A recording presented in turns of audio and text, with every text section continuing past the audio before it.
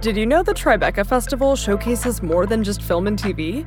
Tribeca's audio storytelling program, sponsored by Audible, is happening June 9th to June 13th in NYC. It includes premieres of new indie podcasts, plus exclusive live tapings of popular podcasts like Slow Burn, Criminal with special guest Melissa McCarthy, and Vibe Check with special guest Lena Waithe.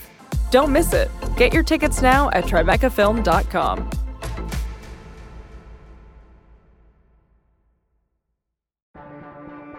Get ready to laugh out loud at the Tribeca Festival, June 5th to June 16th in NYC. Experience hilarious talks, comedy specials, and feel-good films with your fan-favorite comedians like Hannah Einbinder, Judd Apatow, Neil Patrick Harris, Tig Notaro, and more. You have to be there. Get your tickets now at tribecafilm.com. Democracy is demanding. It demands that you respect other people, give and receive, and establish relationships based on trust and reciprocity, which is, of course, what democracy is all about.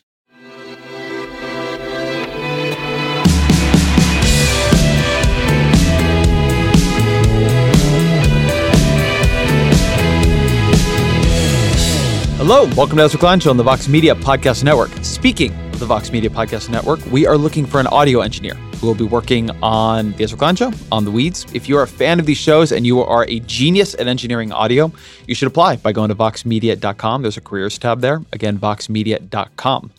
That said, this is a podcast that I actually think is pretty important. Martha C. Nussbaum is one of our great living philosophers, and she's been working in recent years to put emotions back at the center of not just philosophy, but of how we understand politics. Her new book is called Monarchy of Fear. And I think it's particularly important because fear is the dominant emotion of our political age. It is driving Donald Trump. It is driving reactions to Donald Trump. And understanding it, how it's generated in society, how it's generated in politics, how it's generated in individuals is necessary. It's a precondition, I think, to understanding why politics is what it is and feels the way it feels. The way she does this in the book is pretty interesting. She begins in infancy. She writes, "The discrepancy between the very slow physical development of the human infant and its rapid cognitive development is in many respects a nightmare story." And she's saying there, we become able to know what we want and what we need long before we're able to do it. We are trapped in a body that doesn't work for longer than we're trapped in a mind that doesn't understand. And that creates a real sense of terror. And she goes on to say, "We usually survive this condition, but we do not survive it without being formed and deformed by it. Fear, genetically first among the emotions, persists beneath them all and infects them all, nibbling around the edges of love and reciprocity." This is a hell of a way of understanding not just our politics, but our humanity itself. So, as always, you can email me at EzraKleinShow@Vox.com, but I'm pleased to present this conversation with Martha C. Nussbaum. Let's begin here. Tell me about the idea, which is central to how you set up the book, that human life begins not in democracy, but in monarchy. Yeah, what I mean is this, that human babies are very different from the young of any other species in the sense that they know a lot that's going on, but absolutely unable to move to get what they need and what they want. And so there's this combination of helplessness with awareness that sets a very problematic trajectory for the rest of human life. Because what do you do if you see that you're not going to survive unless you get stuff, but you can't do anything about it yourself? You got to make slaves of other people. You've got to order them around saying, wow, make them bring me what I need. And of course, the other side of this is you also feel a deep need to be enfolded, embraced, cuddled by an all-powerful giver, caretaker, who will give you what you need. So there we have, in a nutshell, the two sides of absolute monarchy. A person who's ordering other people around. Freud calls the baby His Majesty the baby. And at this very same time, a person who absolutely is dependent on others and who needs the embrace of an absolute caretaker. So I think, we have a hard time getting over that as life goes on. And as we get older, we do become capable of independence and of reciprocity and of having relationships with others that are not based on ordering them around. But that's an achievement, and we have to learn how to do that. And it's constantly under siege from the primal fear that we remember and that gets augmented when we realize that we're going to die, which of course we realize later. And then we're afraid all over again, and we want to be taken care of all over again. And so I think human life is an oscillation, and it's always a difficult one, between this state that alternates between dependency and trying to boss people around and a much more mature state where we can respect other people, we can give and receive and establish relationships based on trust and reciprocity, which is, of course, what democracy is all about. Democracy is demanding. It demands that you should be an adult and not a baby, and we're all babies underneath. I like that. I like that idea, and I want to go back to a particular term you use there, this primal fear, and this idea that, as I read your book, what you're saying is that the fear is this emotion that lurks very, very, very close to the surface, and it takes very little to activate it. And it takes, in some ways, a lot not to activate it. And we tend to rationalize our politics, but that much more of our politics than we tend to understand needs to be understood as a question of whether or not we are eliciting people to act out of fear or not. Is that a fair way of putting the thesis? Well, that's partly fair, but I do not think we should be trying to get rid of fear entirely. Because actually, there are things that it's right to be afraid of. If you love your child, then of course it's right to be afraid when the child is sick and to be motivated by that fear. I thought you were going to say snakes. Well, but I mean, snakes, that's absolutely hardwired. We know that some fears, like the fear of snakes, is just hardwired. But, there are more rational fears when you love somebody, you love a child, you love your partner, you love a friend, you love your country, and there's a real threat. And then you should be afraid and you should be motivated by fear. There are some people in the history of philosophy, including the Greek and Roman Stoics, and even Gandhi, who thought we should try to get rid of fear entirely. But they also understood that means you don't love anyone. You just cut yourself off and you assume this detached imperviousness and you kind of sail through life without any love. Now, I don't want that. So then the problem is much harder because you have to separate the things that it's reasonable to fear from the things it's not reasonable to fear. And that means you can easily be misled and manipulated by political rhetoric. So we need this kind of self-examination that my book is trying to prompt, all the more when the task is much more subtle. I'm curious. There's been a huge upsurge in the past couple of years in interest in the Stoics. I'm curious if one, you've been tracking this, and if two, you have a view on why it is. Well, I think the upsurge, it always goes through history on and off. The Stoics in the Roman world, where they were most popular, they were like the politicians' religion. Pretty much everyone thought that when your child dies, you shouldn't grieve. Cicero didn't think that, and when his daughter died, he had to defend himself against friends who said, "Hey, Cicero, you shouldn't be grieving so much." So, through history, it goes on and off, and we find Adam Smith objecting in the 18th century to friends of his who said that we should be like the Stoics. And Smith was very impressed by the Stoics. He was drawn to their views, but he also thought that when our family is concerned, when it's our friends, when it's our country, we should have some very deep emotions, including some fear.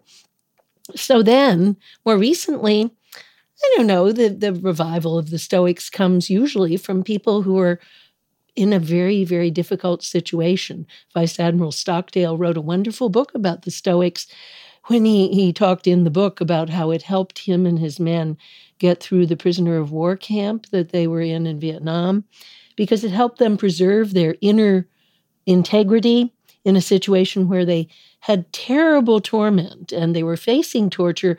They knew that in some ways they were not going to be able to control what they told and what they didn't tell. But somehow, he said, through thinking about the Stoics, you could always preserve an inner integrity. So that was one major source, just war and the experience of war.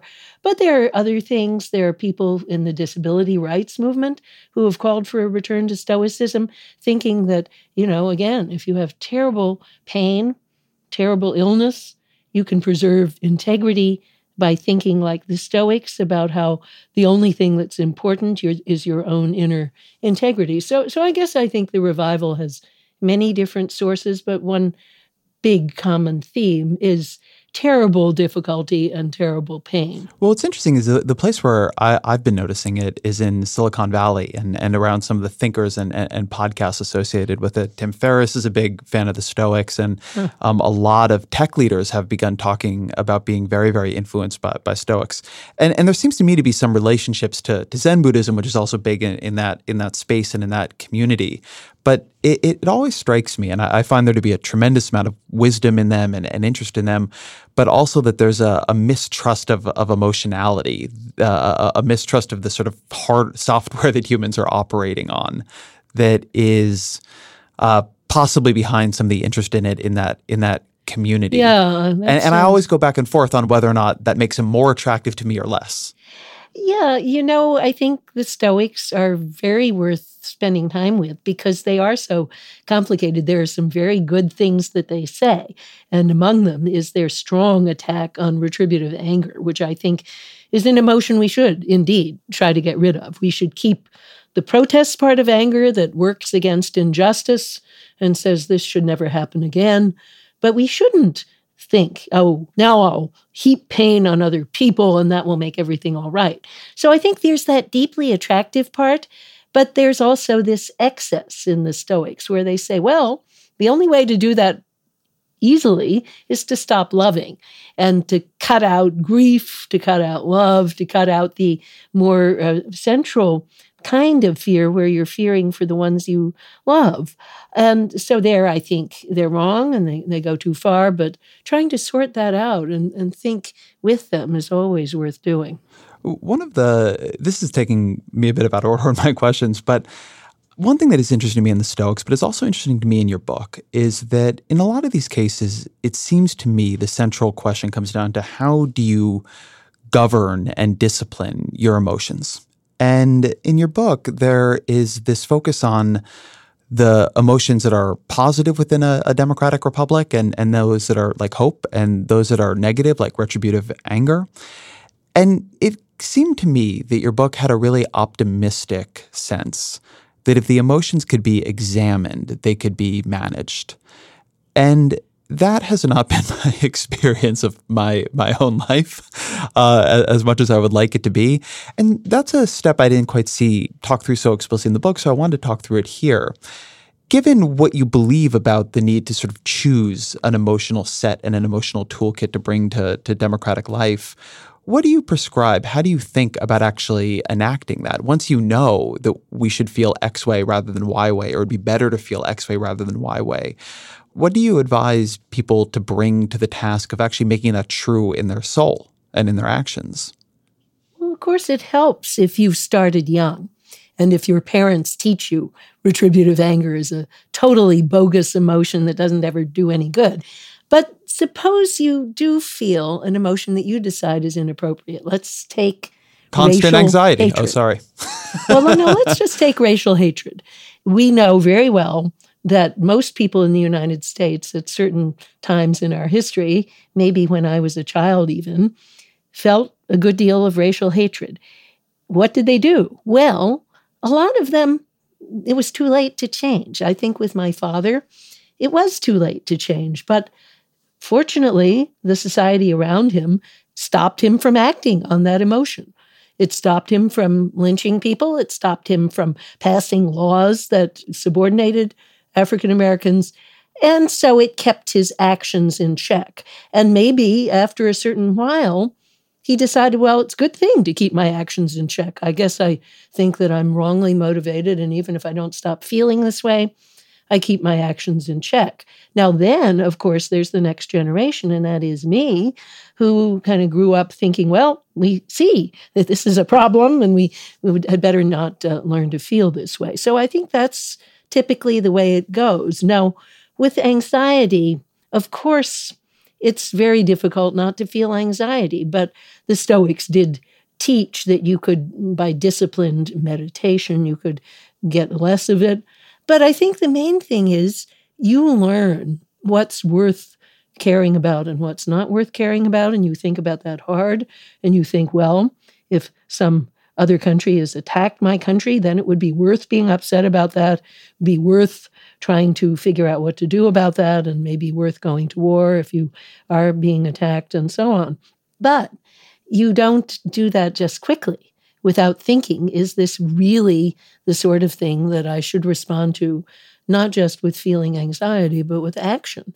I think most parents understand this pretty quickly. Your child gets sick 1,000 times, and very quickly, as a parent, I just have to learn, is this the sort of illness that I really should be very upset about, or is this just one of those childhood flus or fevers?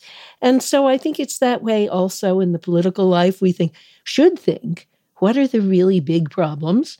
What's worth taking action about?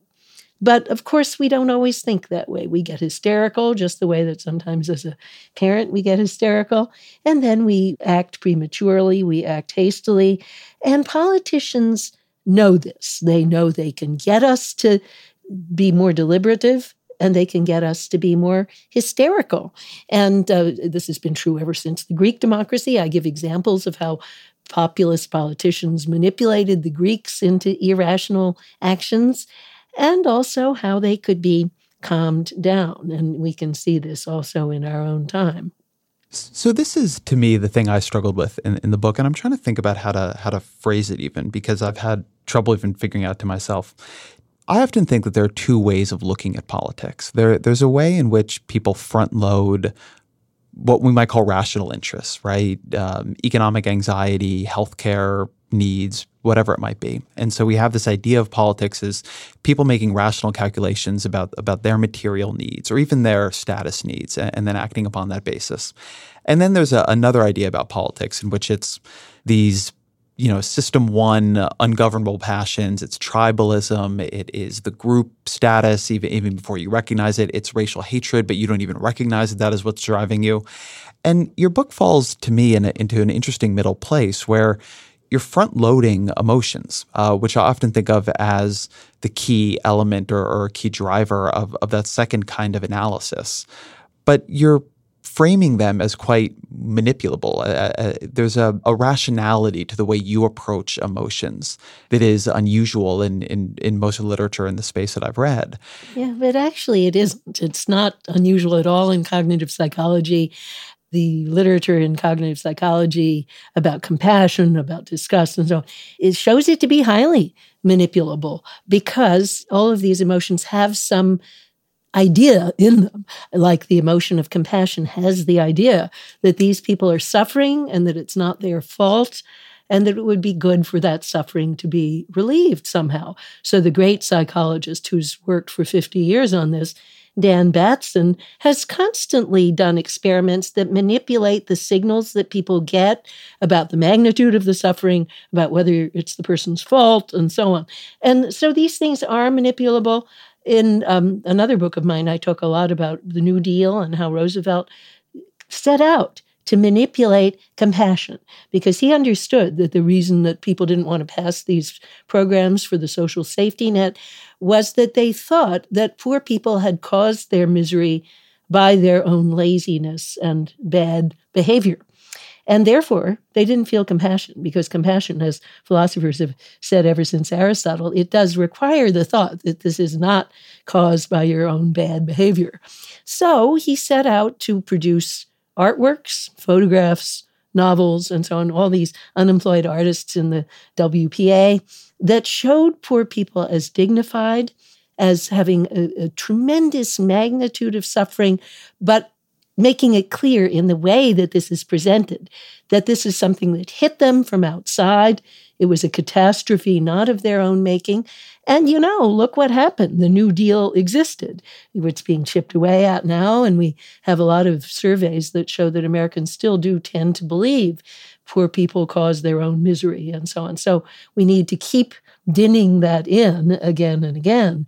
But yeah, the emotions are manipulable. Dr. King talks quite a lot about how when people come to his movement, they feel strongly retributive.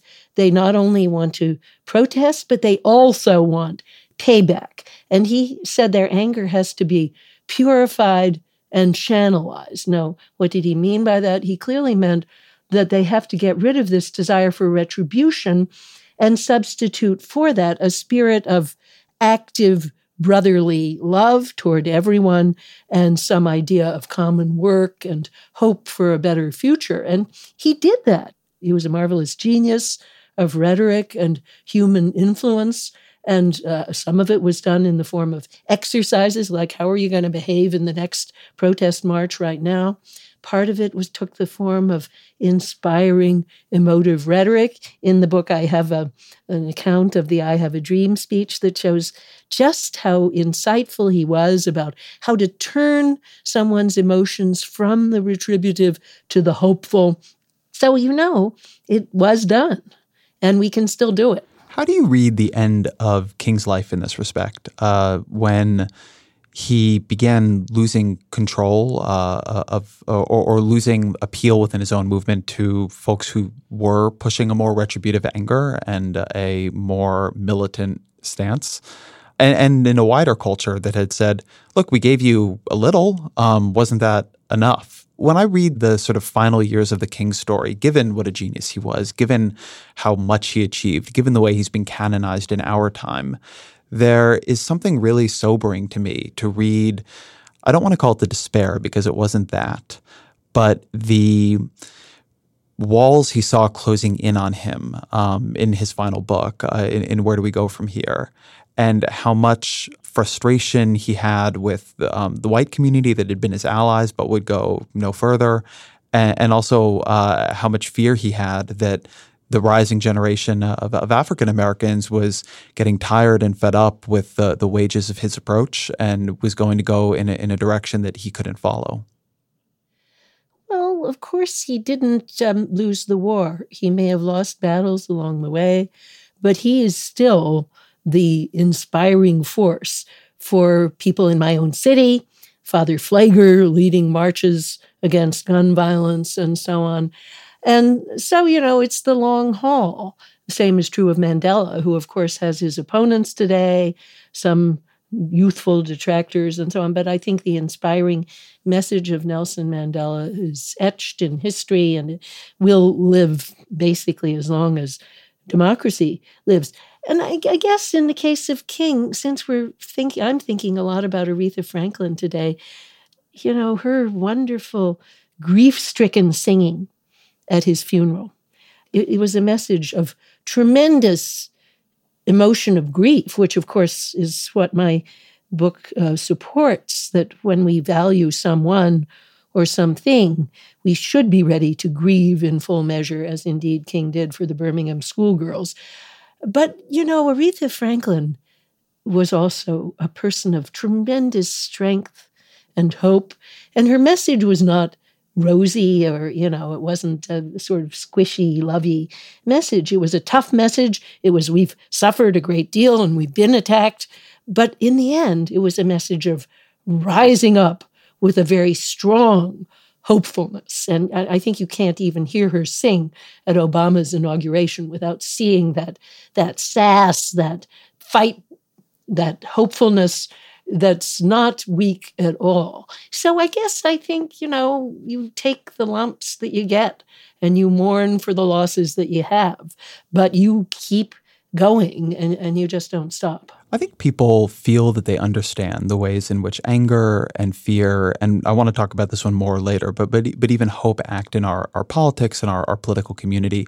But something your book focuses on in some detail is disgust. And I wanted to get you to talk a little bit about the role that plays in your analysis.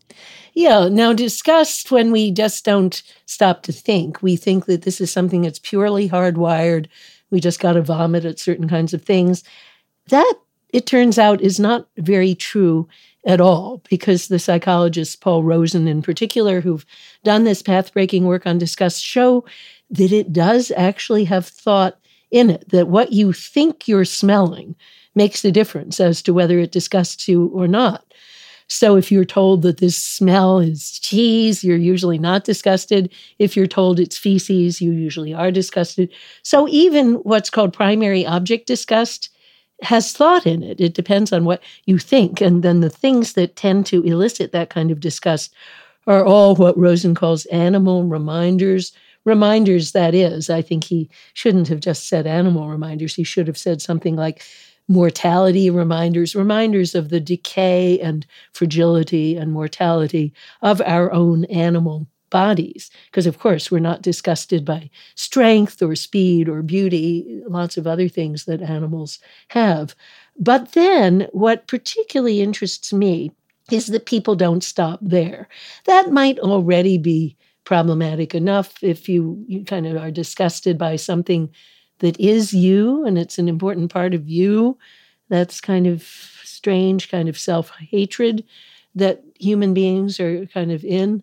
But if we go beyond that to say this group of human beings is more animal than I am, I've risen above the animal, I'm clean, I barely have a body at all, and maybe it's not really an animal body, but these people, whether it's the lower castes in the Indian caste hierarchy, whether it's African Americans, whether it's women, whether it's gay men, particularly gay men. I think disgust rhetoric is usually used toward gay men more than toward gay women. This is a way of subordinating them and saying they're lesser people. They're not really people at all. They're more like animals. And we find this in every society. The forms it takes are different. So I have this research project with a bunch of colleagues where we study it cross-culturally in India and the United States and try to figure out how disgust for the lower castes in India is similar and also different from the kind of racial disgust that inhabited the Jim Crow South, where both involve, we can't share drinking fountains, we can't share lunch counters and so on, but they're different in a variety of ways. So it's worth doing a lot more study of how this works. But we certainly know that disgust is manufactured. It's taught. I mean, I walk into India and I just don't even know who's a lower caste. And it's so interesting that lower caste people know that. And they're so happy when some outsider comes in because then that outsider isn't part of that disgust system with them. And they don't even have a tendency to feel disgust. So, it's taught, and it's part of a powerful engine of subordination. And so I think we need to understand that, and that is something that we can certainly change. If we bring people up to think that Black bodies are similar to white bodies, not more disgusting, not more animal, children learn that very quickly, or rather they don't learn the other thing. So it's hard to unlearn once you've learned it. There are stories about how Southern people who learned racial disgust, then they move north, and they actually do vomit when they're seated at a dinner table with people of another race. But if you don't learn it in the first place, you don't have to unlearn it. And so then I think that gives us a powerful message of what we need to do as a society.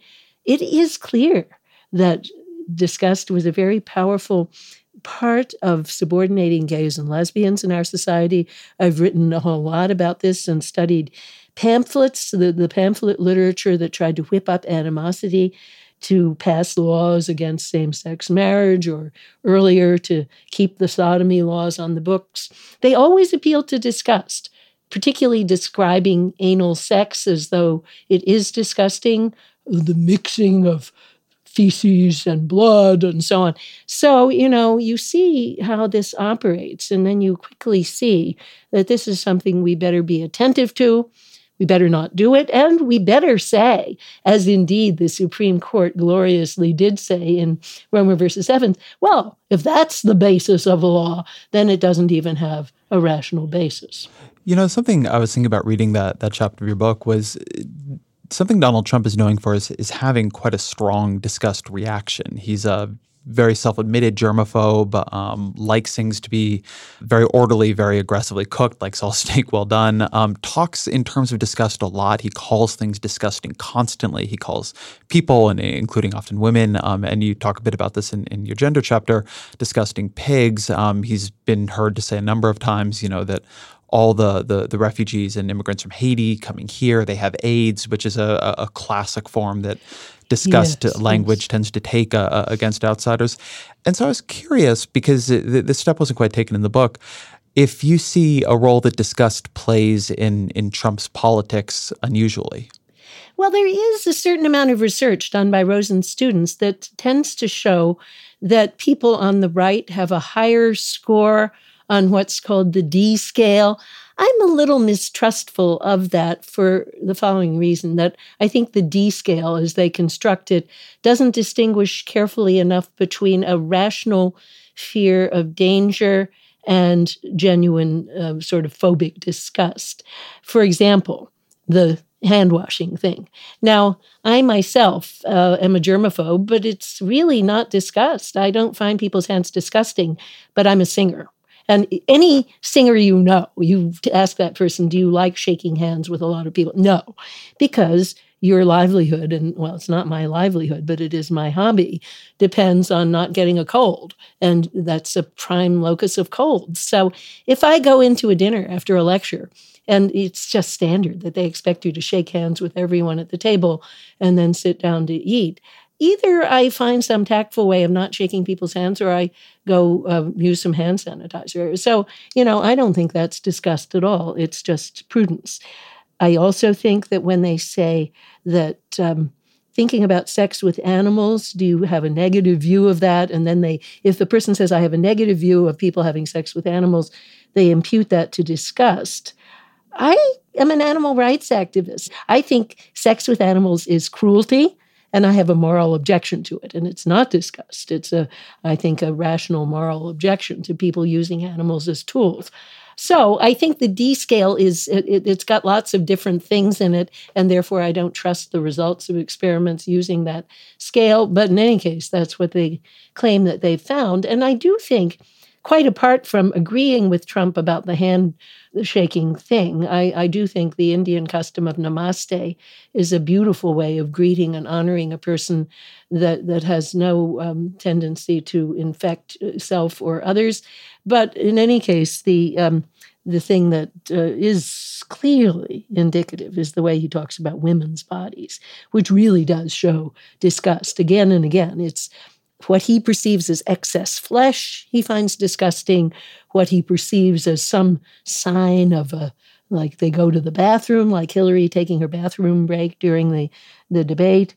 What he perceives as some sign of blood, like somebody might be having her period, he suggests. And then the journalist who he thought she had a facelift and he thought she was bleeding. So all of those are genuine disgust, what I call projective disgust. They are not a rational fear. And yeah, there is something pretty striking about that. And to me, I don't like that. I think I wouldn't like to have a friend who had that tendency. Do I think that makes him per se a bad president? Well, if we find that the disgust is concentrated in certain areas that are also areas of group subordination, as with women, it does worry me. There is a kind of phobic misogyny in Trump. I don't think that he has the belief that women are inferior. There are lots of reasons to think he doesn't have that belief, but he has some kind of phobic reactions that are actually quite troubling. Talk to me then about the question of anger. Anger, I think, is a definitional emotion of this era. It's on both sides. It is felt also by both sides from the other side, right? They often feel angry, but they really feel anger coming towards them. When is anger healthy and when is it unhealthy? Okay, well, let's just start with an account of it to use to clear our heads. Aristotle says anger is a painful emotion that involves the thought that someone else has wronged you or someone or something you care about, and that the wrong is serious, and that it was wrongfully and not just accidentally inflicted. Now, let me just pause for a minute. That's not the whole definition, but those parts, I think, can go wrong in specific and local ways. We might get the wrong person. We might get the wrong magnitude of the offense. Like if someone forgets my name, Aristotle actually gives that example of something that makes people very angry. but probably it's not that important. It's not worth getting that upset about. Then there are things that are perhaps accidental and not wrongfully inflicted. And again, people might get angry and they might be wrong about that. But all of those things, if the beliefs are right, then that kind of thing is okay. It's right to get upset if somebody wrongfully assaults or damages something you care about. But then Aristotle adds, and anger also includes a pleasant hope for payback or retribution. Now, I think actually that's not true all the time, and I'm going to say more about that in a sec, but it's very often true. And psychologists who study anger, right away, they do say, that is actually true. You might not want to go take revenge yourself. You might just want the law to inflict pain on the wrongdoer, or maybe divine justice. Or, as often happens, you may just want life to do it. Like if you're getting divorced, it's very common, if you're very angry at your ex, to just wish that that person's life will go very badly in the future, that second marriage will be a dismal failure. And you kind of find yourself thinking, oh, that's payback. Then he's got his comeuppance. So that payback wish, I think that's always a very bad thing. Because what you're really trying to do is to change the past, and you can't change the past. So people whose child has been murdered, and they're finding themselves wishing, I want that person put to death. But they kind of think in a fantasy, that's going to bring my child back to life, only of course it won't. So it's confused, and it tries to change the past. And there's this idea, nature will be balanced again if they get proportional payback. So it's full of confused thinking. But unfortunately, a lot of our criminal justice system is based on just this confused thinking. We think all the time, that criminal deserves proportional payback. So that's the part that I don't like. So I point out that there is a kind of anger, which I give this name transition anger to, which involves not trying to change the past, but rather turning around to face the future, where the content of the anger is, that's really bad, and that should not happen again, where we protest, but we don't seek payback. We seek instead to change the future. Now, we might still use punishment, but we would use punishment if we do to deter the person from doing the same thing again, or deter other people from doing the same kind of thing. So I think that kind of protest anger is also very common, and we can see it in the way parents treat their children. They get very angry when the children have done something wrong, but their anger typically has the protest part without the payback part. They don't typically think, now you got to suffer for what you've done, and I'm going to whoop you, and so on. At least right now, parents don't think that way. They think instead, what shall I do to fix that child's future? This was really bad, and it shouldn't happen again. But the real question is, what can we do about this? And I think that's really what Dr. King was trying to achieve in his movement. It was to kind of channelize, as he put it, the anger of the people that was initially focused on retribution toward that kind of hopeful fixing. Now let's fix this. Let's see what we can do about this. So that's what I call protest without payback. So this to me is where the look at emotions can achieve a sort of Spockish quality that I want to push on a little bit. You said earlier in that answer, you gave the example of a family whose child was killed and wants the murderer put to death. And you said that on some level they feel this will bring the child back. And I heard that, and I read it when you said it in the book, and I thought maybe they don't. Maybe they just feel to them that would be justice. It would be, as you say, payback, but it would make them feel better. And I think that there's a move in the argument there of course it won't bring the child back, right? It's not going to do that. But it is the case. There's something in a lot of human beings where they feel better to see their enemies fall, right? It's the line from Conan the Barbarian to drive your enemies before you and hear the lamentations of their women. And on the one hand, I could see there being a question about, is there a path to transcending that feeling, transcending that human programming.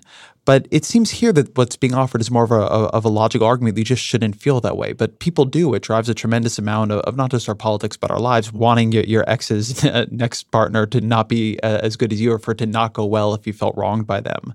And so I guess my question for you here is, what are the implications of this analysis? If it is nevertheless the case that payback makes people feel better, that's why they want it, it feels a little bit here like what you're telling them is it doesn't serve your purpose.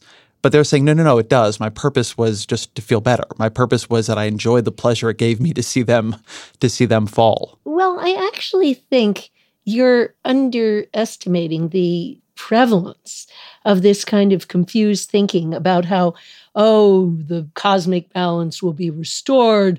And what is proportional payback, if not the payback that counterbalances the loss of the child? I owe it to my child to put this person to death. And all people talk in these confused ways all the time. But okay, suppose in some cases they don't. They just want to feel better. Well, first of all, I think that for an individual to live that way, to think that now going forward, living my life, I'm going to focus on doing harm to other people because that makes me feel good, I think that's a pretty bad way to live. When you've been damaged, what you get a lot out of is in the future is to fix the damage. Now, what is that damage? If the damage is to your family life, well, let's just think, what can we do to make my life better for myself and for others? One very good movement that responds to that idea is the Mothers Against Drunk Driving.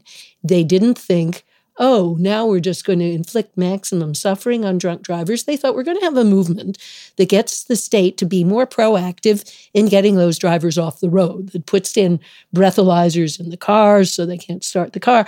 In other words, it's a proactive movement to stop that kind of suffering for others. And that's a great way to live your life going forward if you've had a terrible loss. And I think people do that also all the time. Like if they've suffered a rape, they get involved in a rape crisis center, or they try to help other women who have suffered. That's what the Me Too movement is all about. In a way, it's mutual support out of one's own pain, and that's very productive. So I guess the first thing I'd say about your person is that person isn't doing anything that's very productive. But then the second thing I'd say is, since I am in a law school, it's not something the criminal justice system should dignify. Sure, there are lots of things that make people feel better. Killing makes some people feel a whole lot better. Rape makes some people feel a lot better. And, in the law, the protest, it made me feel better, cuts no ice at all. The question is this the best thing the law can do, considering the needs of the whole society? And I'm certainly prepared to argue that the retributive attitude in the criminal law does not do this. It's behind the terrible swell in mass incarceration in our society. It's always been the main prop behind the death penalty, because the death penalty does not deter, and there are lots of other things we can say against it. So the only thing that's going for it is this deeply ingrained reactive tendency that you're describing, which, sure, people who are brought up in that, a lot of them are going to feel that. But that doesn't mean the law should take that seriously. I want to talk now about something you say towards the end, which is that there is also this possibility to choose hope. That in a world where fear is always close at hand, hope is also a choice. And I wanted to start because here's a place where I think you offer a very clear path. How does one choose hope? What is the choice being offered? Okay, well, I first of all want to, call out and praise a young philosopher, Adrian Martin, who's written an excellent book on hope. I don't agree with it in all respects, but I just want to say what great work she did and say that I think everyone should look at her book. Starting with the Stoics, fear and hope have been thought together, and I think that's right, because they notice that where you have reason to fear, there's also reason for hope, because both depend on a significant uncertainty about things you care about. Now, what Martin's book points out is it's not a matter of the probabilities. You can have fear when your probability of success is pretty high. I think most of my law students are very bright people, and they still have a lot of fear when they're going for their off-campus interviews, as we've been doing them this week. And my brilliant research assistant has said, I feel very nervous, and yet his probability of success, I could say ex ante, is really, really high. And we can also have hope where the probability of success is quite low. Say a relative has what's called terminal cancer. I can still hope. Now, the difference, and this is what Martin is absolutely right about, is in how it makes you act. So Stoics think we should get rid of both fear and hope because both depend on uncertainty, and I'm not with that for reasons I've already given you. But let's ask, what is the difference between the two? Now, the hopeful person is going to take action. And it's going to be different from the action the fearful person takes, probably. Think about the relative who's ill. If you have hope, you're going to scour the internet. You're going to look for alternative treatments. You're going to look for second opinions. If all you have is fear, you're just flailing around and you don't know what you're going to do next. So hope is productive of good actions. Now then, we have Immanuel Kant, 18th century philosopher, who said, well, if it's the case that we're obliged to act to improve the lives of other people, he thought we were, and I agree with him on that, and if you probably aren't going to do that unless you have hope that this is going to make a difference, which I also agree with, then whether or not it comes easy to you, you're obliged to put yourself into the shoes, as it were, of hope and take up these hopeful attitudes. Now, how are you going to do that? Well, it's kind of a matter of practice. We can get used to seeing a glass as half empty. We can get used to seeing it as half full. And it's sort of like that. Focus on the hope, and then you'll motivate yourself to take hopeful actions. I happen to be a temperamentally hopeful person. I'm sure this has a lot to do with my upbringing and just the sort of person I am. But I think you can get yourself into that frame of mind by your own efforts more often than not. And then I talk about what are some of the things you might do if you want to put yourself in a more hopeful frame of mind. Well, you could join a protest movement. You might join a movement that's trying to make things better. You might join a political campaign. And boy, right now in run up to the midterm elections, there's so much going on. And I'm so happy to see this surge in activity, which of course is a sign of hope in people who are getting involved in politics, who are fundraising, who are working for candidates. And I think that's a very good way to get hope. You join your lot to that of some candidate who's working to make things better. You can also join a church or a synagogue. And in my synagogue, I think it is a school of hope because we have lots of projects like Food Garden that brings fresh produce to people in the inner city who don't have access to fresh food. So that's a practice of hope. You think, well, people's lives could be actually quite a lot better if they have decent, fresh produce to eat. And so there are 100 things. And I do think that getting involved in the arts is one of the biggest ones because that helps you see the insides of other people in a more generous and magnanimous way, and that can transform all of your actions. So there are just a lot of things, and what works for you is what works for you, and I'm not telling any person what to do, but I think there are just a lot of things one can find to do that will produce more hope than fear. And you do have one more, I don't want to say mandatory suggestion, but you do propose having a 3-year national service program for young Americans in the future as part of the argument that practicing the art of citizenship is part of practicing hope. Yeah, I think one of the biggest problems in practicing hope in the United States is that kids just don't have any idea what life is like far from where they are in terms of class and race.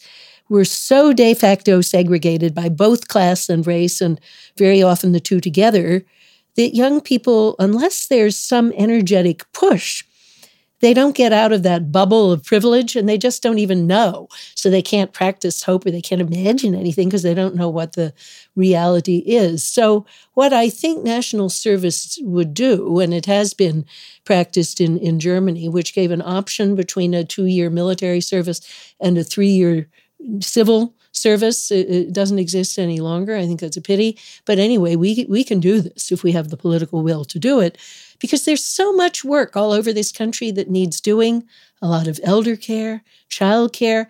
But the main payoff is that, like military service, but without having to go to war and reinstitute a draft, it puts people in contact with other people who are very, very different in class and race. And it's an opportunity for us because we live our lives in bubbles. And that's, I think, a huge problem in democratic politics. I think that's a nice, hopeful place to come to a close. So let me ask you the question we always use to end the podcast, which is, what are 3 books that you would recommend to the audience? Okay, well, I'm going to recommend 3 books that connect with my heroes that I've mentioned. The first is The Prison Letters of Nelson Mandela. This just came out, but you can get it quite quickly. I got it within one day by ordering it, and I'm reading it hungrily because he is one of my heroes, just to learn about the daily grind, the horrible routine of that prison on Robben Island, which I've actually visited, but just to know from his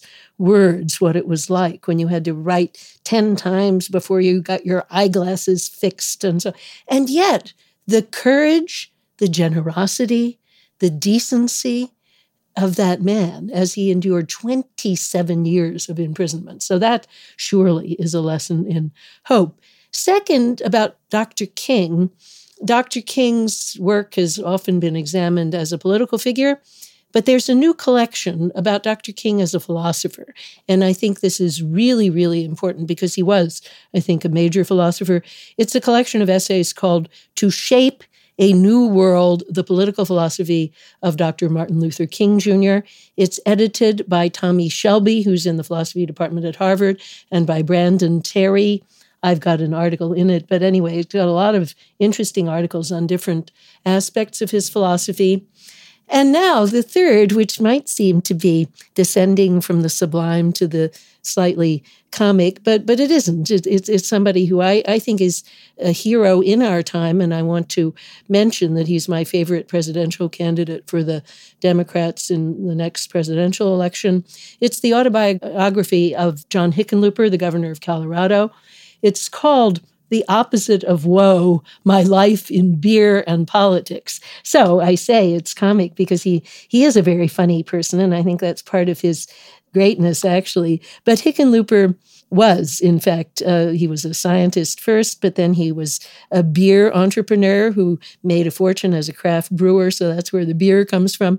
But it's an autobiography that talks about overcoming great grief and a kind of emotional frozenness that came from the fact that his father died when he was very young, and he learned to be a stoic. He learned to seal himself off from other people. But of course, in politics, that was a tremendous liability, because if you're going to relate to people, you have to be able to open up. So it's about how he learned to be a very fine politician and bring Denver out of bankruptcy and to provide kind of light rail and therefore more employment opportunities for rural people in the state as governor. But anyway, he learned this as a very hard task of self-examination and work on himself in conjunction with his second wife, whom he praises greatly for her work in this kind of self-labor. So anyway, I just think this is a politician that is the sort of person we need, somebody with self-knowledge and humor and the ability to work on himself and to be humble about himself, besides having good economic ideas and a good take on what will bring people together. If I could, you rarely hear a non-Coloradan who's a diehard Hickenlooper 2020er at this point. What did he do to win you over? Well, my daughter and son-in-law live in Colorado, so I hear a lot about him for that reason. And my son-in-law actually gave me that book as a birthday present. And I thought, well, what am I supposed to get from this book? But I was absolutely hooked on it. And then I studied his record. And I think it is the kind of record we need, a record that cares about inequality, but then does something practical like light rail to really change things.